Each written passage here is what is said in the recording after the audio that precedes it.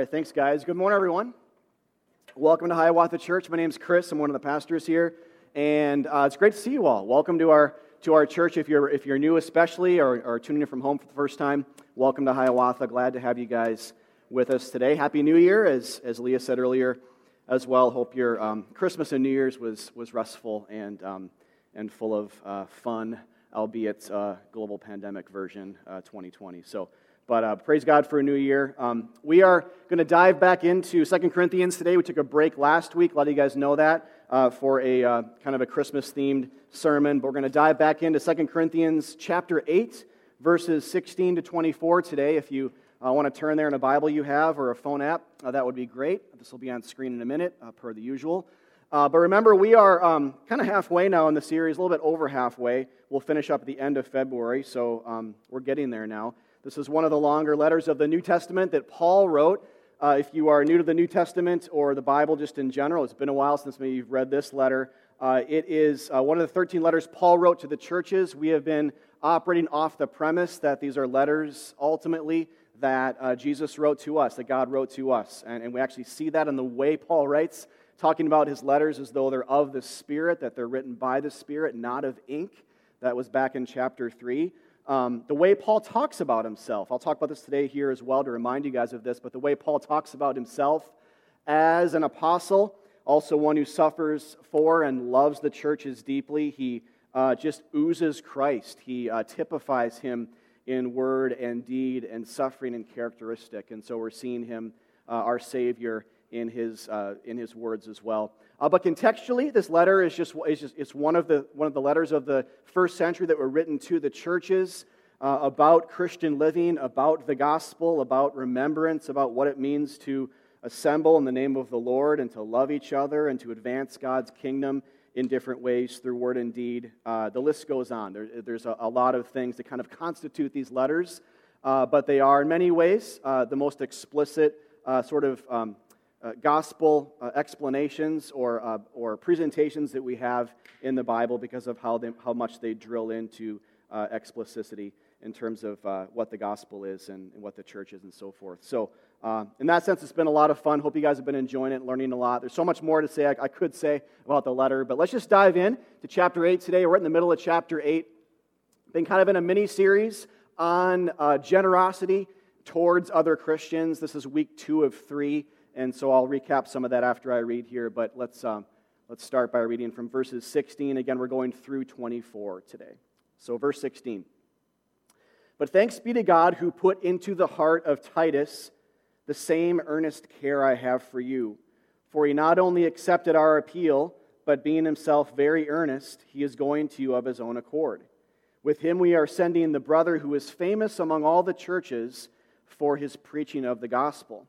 And not only that, but he has been appointed by the churches to travel with us as we carry out this act of grace that is being ministered by us, for the glory of the Lord himself and to show our goodwill. We take this course so that no one should blame us by this generous gift that is being administered by us, for we aim at what is honorable not only in the Lord's sight, but also in the sight of man. And with them we are sending our brother, whom we have often tested and found earnest in many matters, but who is now more earnest than ever before, or ever because of his great confidence in you. As for Titus, he is my partner and fellow worker for your benefit. And as for our brothers, they are messengers of the churches, the glory of Christ. So give proof before the churches of your love and of our boasting about you to these men.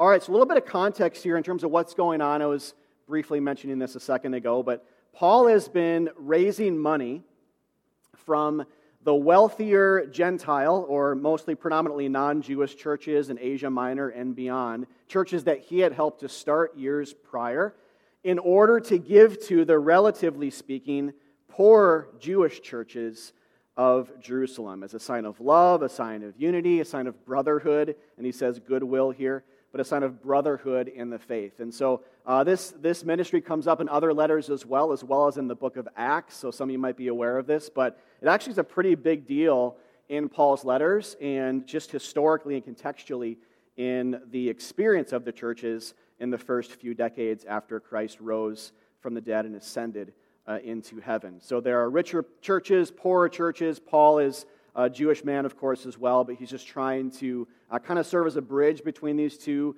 ethnically different churches, but raising money from these richer churches to give to churches in harder times. So we talked a couple of weeks ago about this as well. It starts off in the earlier parts of chapter 8. We talked about how Paul grounds this ministry in the gospel itself. That's the most important thing we talked about a couple of weeks ago. And we said that it is the most important thing Paul says at all in the first 15 verses, is that he grounds this act of grace, he calls it the act of grace, but this ministry of some Christians giving financially and sacrificing for other Christians in the gospel itself. And so in verse 9, he says, "You guys know this, Christians. You know the grace of our Lord Jesus Christ, that though he was rich because he was the Son of God, he had everything, yet for your sake he became poor, not just in his life, but he became impoverished on the cross when he gave up everything. He spent everything, even his own life, for the sake of you spiritually poor sinners." And so he spiritualizes the notion. He talks about finance, essentially, and money and generosity in spiritual terms. And he says, you guys know that. You know the grace, this act of grace of God that makes you who you are now as Christians. Your church exists because he died for your sins. So in and through that, remember Jesus, remember this gospel, then give out of that remembrance. Embody the act of grace that God showed us by loving other Christians who are more needy. That's essentially what he's been saying, or what he did say in the first 15 verses, and what he picks up on and builds off of into this passage this week.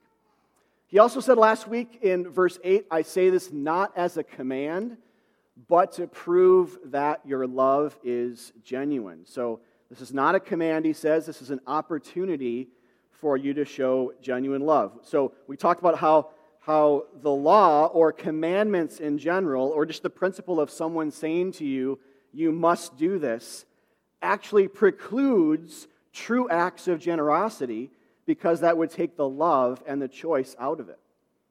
Paul wanted them to give based on how the gospel moved in their hearts. He wanted them to actually believe in Jesus for the forgiveness of their sins. He wanted that to wreck and rebuild them, to humble them, and then, as the Bible says elsewhere, kind of exalt them spiritually before God through that humility because of how much they trusted in him for the forgiveness of their sins. He wanted that to produce the generosity, not an impulse, not an obligation.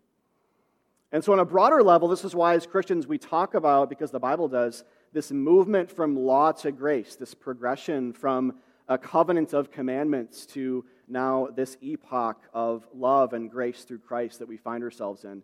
If I were to tell my wife, Aletha, and our anniversary is in 2 days, if I were to tell her that I got you a gift because someone told me to, that would take that would kind of diffuse the romance, right? Like, I got you this gift. Yeah, someone told me to. Isn't that great? I probably wouldn't go over as well, right? It's that kind of idea. The law cannot produce love. Only the gospel can do that. This is what we see in the Bible. Only grace. It's only being wrecked and remade through Jesus' death and resurrection. That does not mean that it's wrong to be told to do things, obviously, at times, but this is about proper motivation. It's why Jesus says in John 13:34, "A new command I give you, love one another," he says to his disciples, and yet he ties that to his own love for us. He's hours away from being arrested, and so he ties that to his love he's about to show his people and says, in the spirit of that, love others. In the spirit of that, die for others and sacrifice for others, especially other Christians. So in the spirit of that, then, we can say to each other, love one another, and we do. This is part of what we've been saying these past couple of weeks is love one another, Christians, and love other Christians outside of the church as well, but do so out of the gospel, out of this greater love that we didn't deserve. And the more we realize how undeservedly we were loved, the more we will love others. That's just the simple kind of math to the matter, is the more we understand how undeservedly we were loved by God, the more that we will want to pay that forward or play it forward, just demonstrate it forward to others in our church family. And again, the law can't do that. This is what the Bible means when it says in Romans 7, we don't live anymore in the way of the written code, speaking of the law, but by the Spirit. The New Testament's not shy about this. It's partly why I think this chapter and even this verse in 8:8 exists. It is there to show us what true Christian spirituality looks like. Not just kind of broad-speaking love for the church, that's a huge part of it, but led by the Spirit living out of the gospel rather than by rote obedience to the law, as if our arms are being twisted into good works.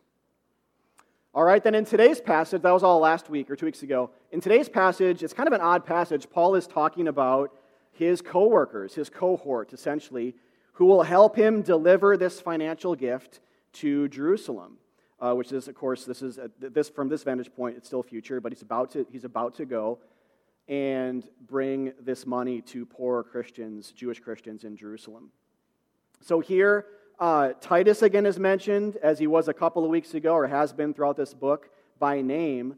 He's a messenger between Paul and the Corinthians, remember, so he's kind of this key figure. They know him well, and again, he's mentioned here by name. But two others are mentioned as well, a brother, a Christian known for his preaching of the gospel, and then a second unnamed brother in the faith as well. And it was important for Paul to mention all this to ensure the integrity. He's doing a couple of things. He's ensuring the integrity of the transmission of the gift, that it'd be like a charity saying to you when you gave to them, 100% of what you give is going to go to this cause, right? So it's kind of like Paul essentially saying that. More than one person's bringing this gift to Jerusalem. He's ensuring the integrity of the transmission of it and so forth, that all the money would actually make it there. So that's one piece to the mentioning of these other brothers who will be a part of the band of people bringing it to Jerusalem. But also just logistically and kind of like in a protective sense, having a band of men carrying the gift would help protect against robbers as well. And so there's kind of that piece too, secondarily. But past that, remember, context sets the stage for the play and for the actors of theology to shine. All right, so context, we've been saying this for the past few weeks, context is important, but it sets the stage for the better thing. It sets the stage for the play and for the actors of the gospel, the actors of theology to shine, and that's truly what these passages have to mean for us. And it's precisely actually what we're going to see in today and into next week, week kind of 3 of 3 of this mini-series as well. So, but for today, 3 sentences and clauses in particular I think stick out, so we'll focus on those today. There's lots more going on in this passage. Like I said, it's kind of an odd passage. It's almost like an excursus between the more explicit theology of last week or 2 weeks ago, week 1 of this mini-series, and then next week, you'll kind of see that a little bit today and next week, but it's still rich in theology. There's lots we learn here, and so we'll focus on a few of these interesting sides that Paul makes here today about his team, about his friends, and about this band of brothers that cares deeply for the church, and it may be specifically for, well, the Corinthians, of course, but for these poor Christians in Jerusalem as well. All right, so that kind of recaps 2 weeks ago, because a lot of you weren't here for that, but also kind of summarizes what's going on contextually today, too. All right, so here's the first piece. When Paul mentions that I think sticks out, maybe it did for you, maybe it doesn't, but when I was reading this, I thought, that really sticks out. It doesn't really sound like Paul to say that, so we're going to look at this today. Verse 18, Paul says, one of these unnamed people who's going to be a part of this act of grace, bringing this money to Jerusalem. He talks about not just this brother, but he kind of identifies him as one who is famous among all the churches for preaching the gospel. This brother is famous among all the churches, in verse 18, all the churches for preaching the gospel. Kind of an odd inclusion. If you've read the New Testament letters before, read Paul before, you might think, doesn't really sound like Paul to say that. And in fact, we don't see him talk like this elsewhere, at least in these explicit of terms. And the guy's not named either, which is interesting. Some believe it to be Barnabas, one of Paul's friends, mentioned in Acts, but we just don't know for sure. But a couple of just quick things here that we can, I think, pull from this seemingly kind of aside-like statement that Paul makes here is, first of all, just really simply, preaching the gospel for Paul, and I think for us too, but I think for his theology in the letter, for all of us, just broad scale, preaching the gospel heralding good news, talking about Jesus, speaking on God's behalf, that is an important thing, just generally, but in the life of the church as well. Otherwise, why would he mention this at all, right? Preaching and proclaiming the gospel, and I mean that is not just teaching facts about theology, though that's very important too, but preaching, heralding good news was here, and still is today, contrary to what you might hear from some, is a pillar to the church's greater health. We believe as Christians, God still speaks, right? He's not silent. He's speaking way more than we think he is to us, and preaching helps us to remember that. He has much to say to us, much to reveal, and biblical Christ-centered preaching is one of the major ways he does that, because Christ is God's final word to us, a word he keeps on speaking, but this final repeated gospel song he keeps saying and playing over and over again nonetheless. So to enjoy preaching or to get something out of it, no matter how small, or to value it in a church setting or as individuals, is to value hearing from God. It's to receive from him. And that's why Paul is saying this here. It's one reason why he's saying this here is to emphasize it, to upplay its role in the church. And interestingly for Paul, if you remember, this was not one of Paul's major gifts. Paul is not shy about saying, I'm not that great a preacher. I'm not a strong orator. And actually, if you remember, some of the Corinthians, this is one of their sins against Paul, one of their displays of immaturity in the letter is they were distrusting of Paul. They were kind of exposing this weakness of Paul. They were unappreciating this element of who he was as their kind of pastor from afar, in that he was not a good speaker. He was not a good preacher. He was not an orator. He was a great writer, and we see that in these letters, but he was not a great preacher. So for Paul here to emphasize something he wasn't good at is kind of interesting as well. But that aside, he's not downplaying this, obviously. He's upplaying it. He's upplaying preaching. He's emphasizing. He's highlighting the gifting in this other brother and preaching's role in general in the building up of the church. And not just what I'm doing here right now, like in a formal sense, but any kind of like proclamative, formal or informal teaching of God's word that becomes an extension of God's speaking in the life of the church. All right, so much more I could say about that, but I just think that's important to say as we, maybe some of you guys struggle with that. It's what is preaching? What is the church? What are we doing here? Why do we centralize the service around the proclaimed word and care so much about the Bible and these things? Part of it is because of just kind of passing verses like this, where the church was built around it. Not just in Acts, but in these letters where you see the church respond to God speaking through preachers. All right? The second thing is, Paul is unafraid here to take the spotlight off of himself and to put it on someone else. And I think that's a beautiful thing here. For just a Christian man, broken guy, some of you guys know Paul's story. He's been very humbled in life, but he gives us a good example here to follow of highlighting other people's gifts and their strengths and what God is doing in their life so that the spotlight comes a bit more off of him and onto God and in love than to other people.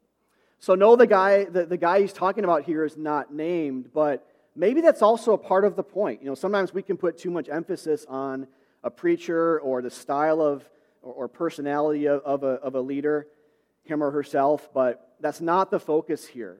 Preaching itself, apart from the unnamed messenger, is what I think Paul is focusing on. So it kind of reminded me of this, some of you guys heard this before, but this kind of famous thing that Count Zinzendorf said in the mid-1700s. He said that, he said, preach the gospel, die, and be forgotten.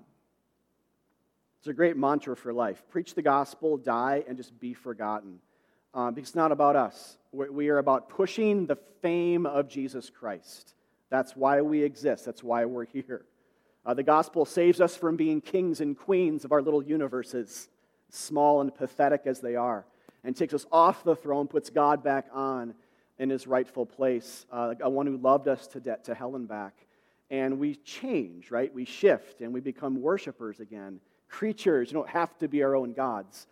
And I think this is a great mantra, leader or not, preacher or not, it doesn't matter. Just to preach the gospel, die, and just be okay being forgotten because we have our reward. Jesus is our reward.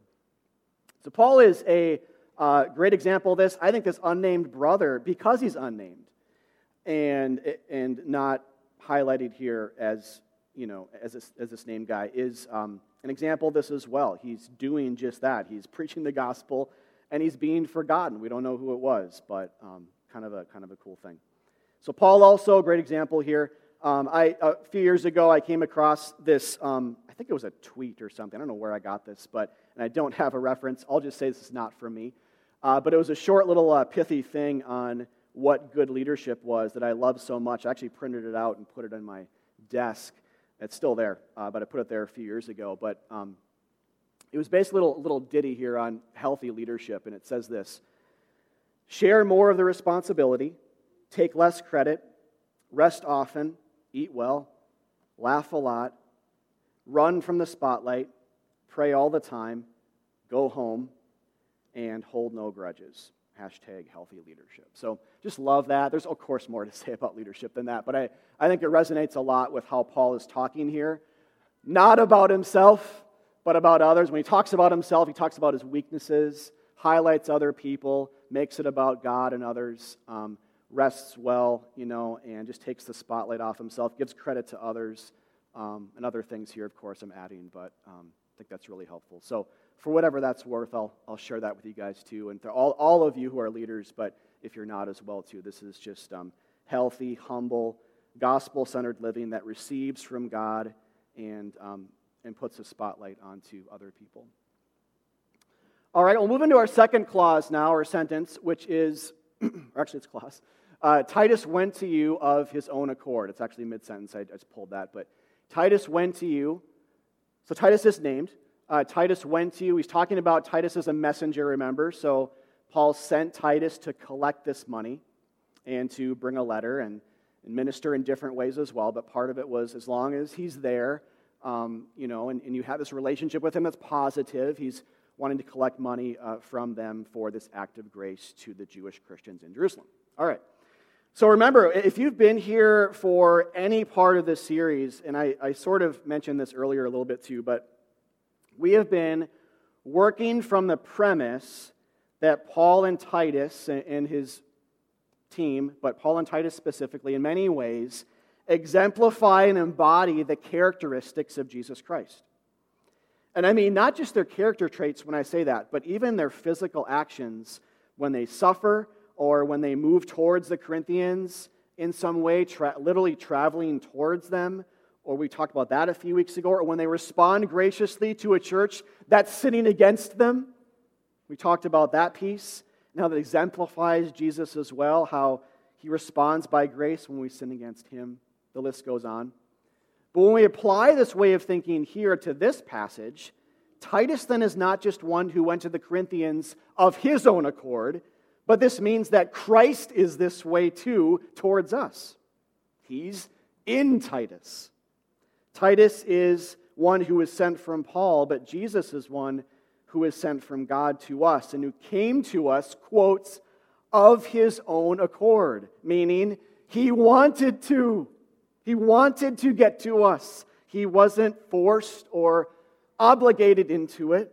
He wanted to see us. He wanted to save us. He wanted to minister to us. He wanted to encourage us. He wanted to speak truth to us. He wanted to unclutch our hands from our works and our trophies so we could cling to God. But he wanted to come to us. He wanted to save. And I'll come back to that in a minute. But this also means that he didn't just come, speaking of Jesus now, he didn't just come to earth of his own accord. It also means that he died of his own accord. This verse actually, kind of interestingly, I'm going to go into some kind of a theological bunny trail here for a second. A lot of you guys are aware of this, some of you aren't.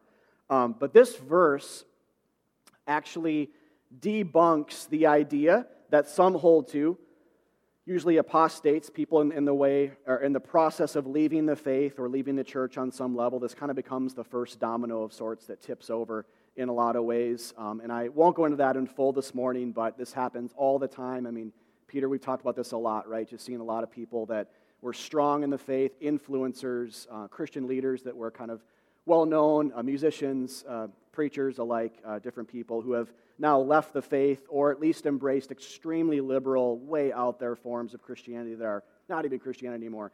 But this issue kind of becomes, for a lot of people, this first domino that tips over, and it revolves around disgust over the cross. Just disgust over, why did Jesus really have to go through that? And is that really the center? And the way the church has historically formulated it, is that really true? And kind of this fresh poking at it. And one of the phrases that's kicked around, I actually heard this phrase first in seminary. When was that? 17, 18 years ago, 16 years ago, something like that. So it's been around a long time, but it gets kicked around today as well. Some of you might be aware of this, but the phrase is divine child abuse. And this idea that God pouring out his wrath on his son is offensive. It's gross. It's weird. It can't be the center of Christianity. There must be another way to formulate what it was all about. And there are many things that kind of revolve around that, orbit around that. But anyway, this verse, though, I think, actually in a way, and many other things do too, but this verse debunks that idea that some hold to that says Jesus bearing the wrath of God in our place is akin to divine child abuse. And so it's like I was saying, it's not uncommon to see this today, but the truth is that Jesus actually did die to save us from the wrath of God. He did suffer the outpouring of God's wrath on himself in our place. It was the idea of, part of what we understand with what happened on the cross is that God's wrath was displaced from us. It passed over us. This is the Passover idea, if you're familiar with that idea in the Bible. It passed over us and went, because it went on to him. And so pick your biblical phrase, whether it be propitiatory sacrifice or Passover lamb or cursed is everyone who is hung on a tree, or the idea of Jesus drinking the cup of God's wrath, or the idea that Jesus became sin for us. I mean, pick your phrase. The list could go on here as well, but those are some big ones. All of those ideas point to how God poured out judgment on his son in his son's humanness, because his son became human, right? So we would, as human beings, be spared. But here's the idea, kind of going back to number 2 here. This is not divine child abuse because of two great facts. One, Jesus is God's son, so he is God himself, and not to mention a grown man. And 2, Jesus went to the cross, quoting from today's passage, of his own accord. Jesus wanted to go. He was not forced in an abusive manner into it. He went of his own accord, like Titus went to the church of his own accord as a spirit-filled human being. God, or Christ, God's Son, went to the cross because he wanted to. And these might sound like obvious things to some of you, but it's apparently not, because of how many people sometimes, or it can seem, toss around and flirt with and start to taste this heretical idea of divine child abuse. I think Matthew 26 is interesting. This is right before Jesus is arrested, and Peter pulls out a sword to try to fight the arresters.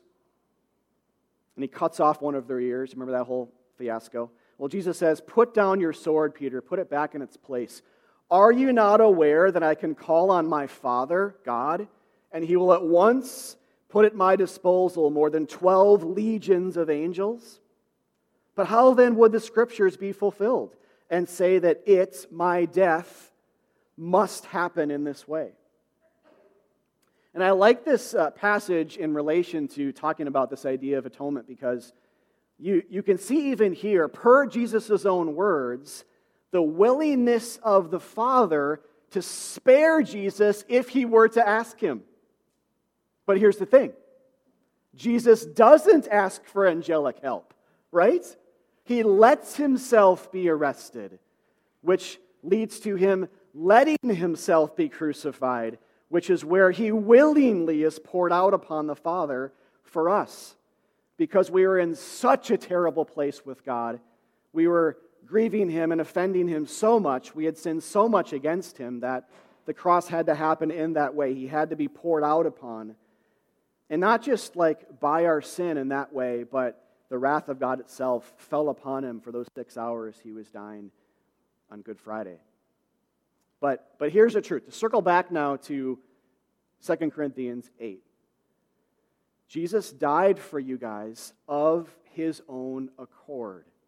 He died for you by grace, not because He had to, nor was He keeping with any law that told Him He had to, even though He was fulfilling the Scriptures. It wasn't by law or by obligation or by an arm-twisting condition that He was doing it, but rather by the grace of God through Jesus Christ.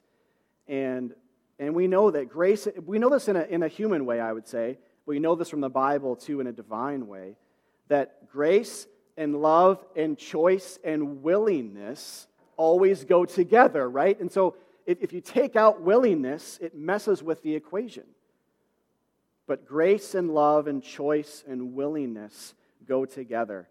Jesus was God. He was not just a human being who was abused or forced into this. He was God Himself who willingly went to the cross to bear His Father's wrath in our place. And so the Father and the Son then scheme together to save us from our sins. This is not a one-way thing, but as Christians we believe in the Trinity, right? The Trinity scheme together, the Father and the Son and the Spirit, but here the Father and the Son scheme together to save us from our sins. And it looks like the Son bleeding out on that cross for people who could never, ever, ever get to Him on their own. And that leads me to this last part, which is from verse 24, where Paul says to Titus, or to the Corinthians rather, give proof of your love. And here, of course, the proof he's talking about initially has to do with a financial gift to these poor churches in Jerusalem. That's what he's saying, is show your love or give evidence of the fact that you're saved, that your heart's been won over by a God who's been extremely generous to you. And we know, like we were just saying, love and sacrifice go together. So this here, I would say, on one level, this whole passage, and into 2 weeks ago as well, the first part of chapter 8, this is a call for Christians to demonstrate love for other believers sacrificially through financial gifts or other types of sacrifice. Like if we were to pull a principle, or if we were to see an example to follow in this passage, that's what it would be. It would be, this actually happened in history. This is a good thing. This is a showing of unity and love. It flows from the generous gospel of God that we all have eaten and drunken into our souls. It flows from that. And I would say for us at Hiawatha Church, whatever church you're from, if you're visiting, that would be the principle on a human-based level to pull. It would be to say, every day, how can I love another Christian in my church? Or another church elsewhere in the city or the world? How can I show my like-mindedness, my love for other children of God, having the same Father with them, so I'm a brother or sister with them?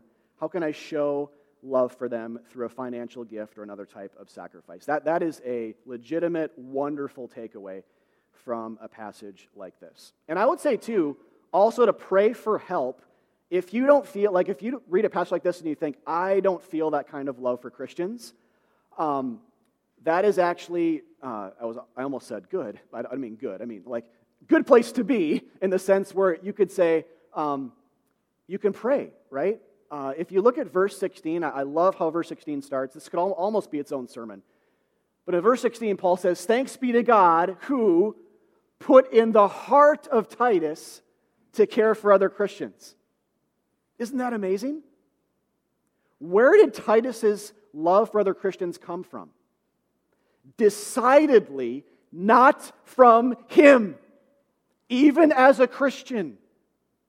We are not good people who are identified by God to extend His goodness in our own goodness into the world, but rather to depend on Him for the gift of good works.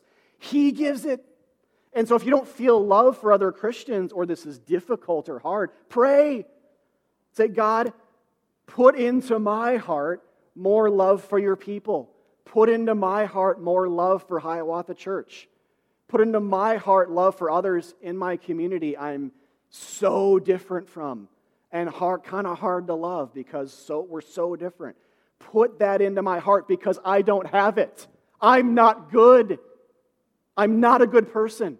That is a wonderful prayer, a distinctly Christian posture towards God in the spirit of what's happening here in Corinth. And in the heart of Titus, a man just like us, a sinner, saved by grace, not through his good works. All right, so that's one takeaway. In a wider sense, though, again, and as we've been saying, I'll say it again, this has to do more with God. And to use the same words here in verse 24, this has to do with God proving to us that He loves us by giving us the gift of His Son. And maybe that's a surprise to some of you to hear that. If it is, I hope it's a good surprise. But the theme of proving love is all over the Bible. The fact that it's in the Bible at all might be a surprise. And I mean this not just on the human level, but on the divine level. God cares about proving His love to you. That is at the center of who God is, according to the Bible, the center of who He is. He cares about proving, not just loving you, but proving that He loves you. He's not just loving, He's a love prover. And proof, I think that word, that idea implies a couple of things.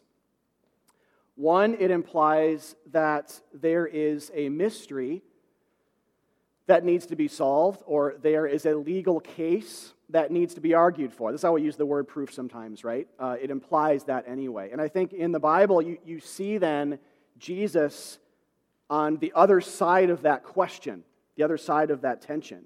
Like He's the resolution, in other words. He's the solution. In Acts 1:3, after Jesus' suffering, Jesus presented Himself to people, and He gave many convincing proofs that He was alive.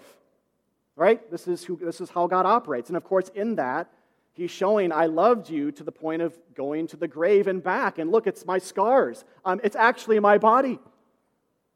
I loved you so much, I went to hell and I immersed myself in it, and I came up to get you and to rescue you.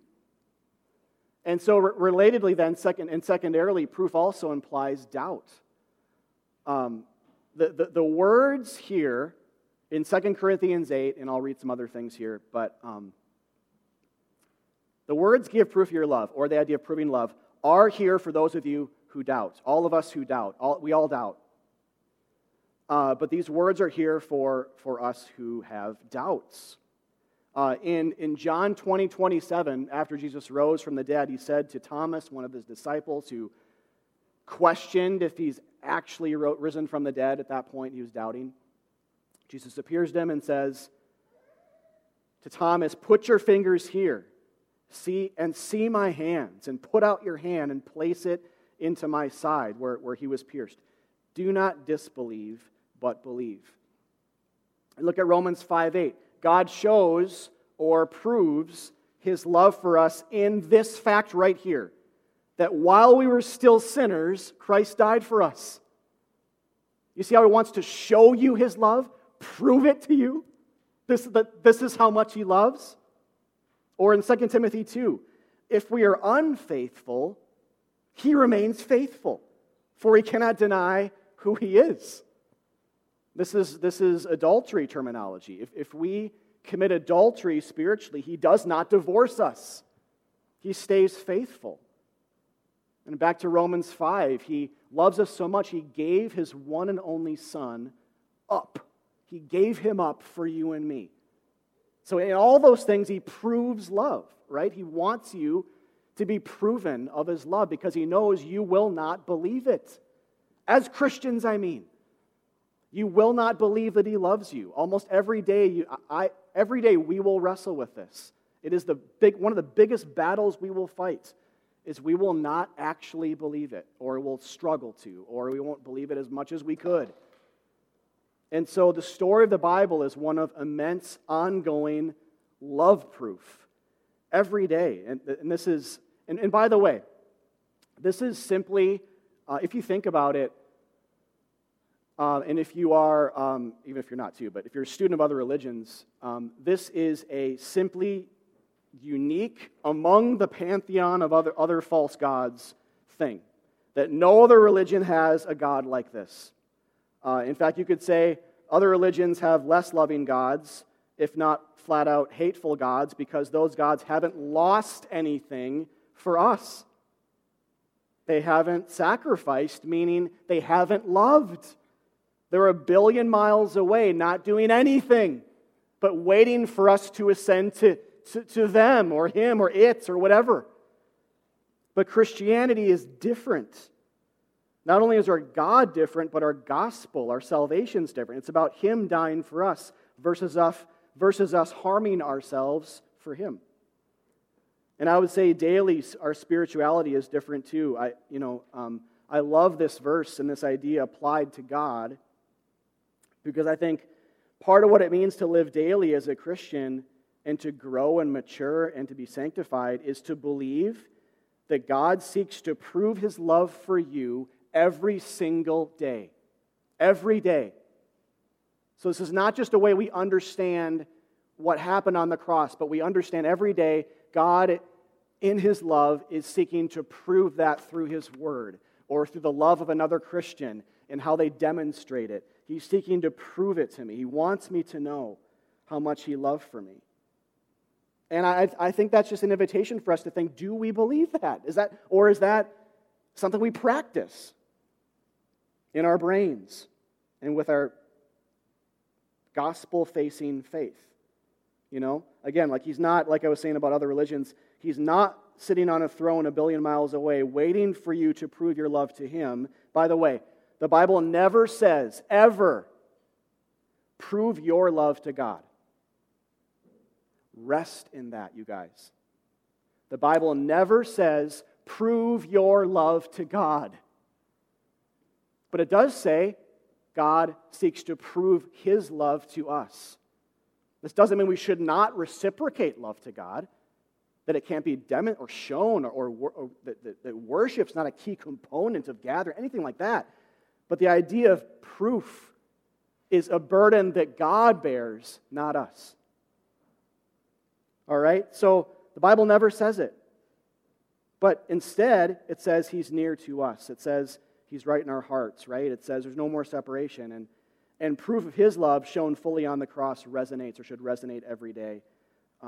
We should see his scars every day. Communion, which we'll take in a second, reminds us of this every Sunday when we see his blood again and we drink it. Again, when we're good, when we're bad, when we're sick, when we're healthy, when we feel distant, when we feel close, this is what we need to think about. A God who in the spirit of 2 Corinthians 8:24 wants us to know his love and then to live out of that love by loving other believers sacrificially. So the story spreads like yeast throughout the whole lump of dough, as Jesus says elsewhere. All right, so I'll just close with this, since it's a new year. We sometimes do like a New Year's kind of like a visioning sermon. We're not doing that this year, of course, because we're in our series. But it's 2021. Obviously, we have gone through a really hard year. We don't know exactly what lies ahead for us. We're praying and hoping for a lot of normality to return this year. But I would say this to you as one of your pastors. Go easy on the New Year's resolutions. And instead, remember more that God has resolved to save you. That he has resolved to prove his love to you over and over and over again. And that's really all that truly matters. No darkness will ever put out that light. And so I would say, think this year about basking in that light, basking in the light of Jesus Christ, loving your church really well, and then together, let's move forward into this year, Lord willing, into hopefully better days. So let me pray for us. Jesus, thank you so much for this passage. There's a lot here. It's kind of an odd one. Thank you, God, for how you whisper and even shout and call out to us yourself and your gospel through the words and actions of Paul and Titus. Thank you for proving your love to us, and thank you for coming to us of your own accord, not based on a law or something above you that forced you to do it, but genuine generosity and love comes apart from law and from the heart.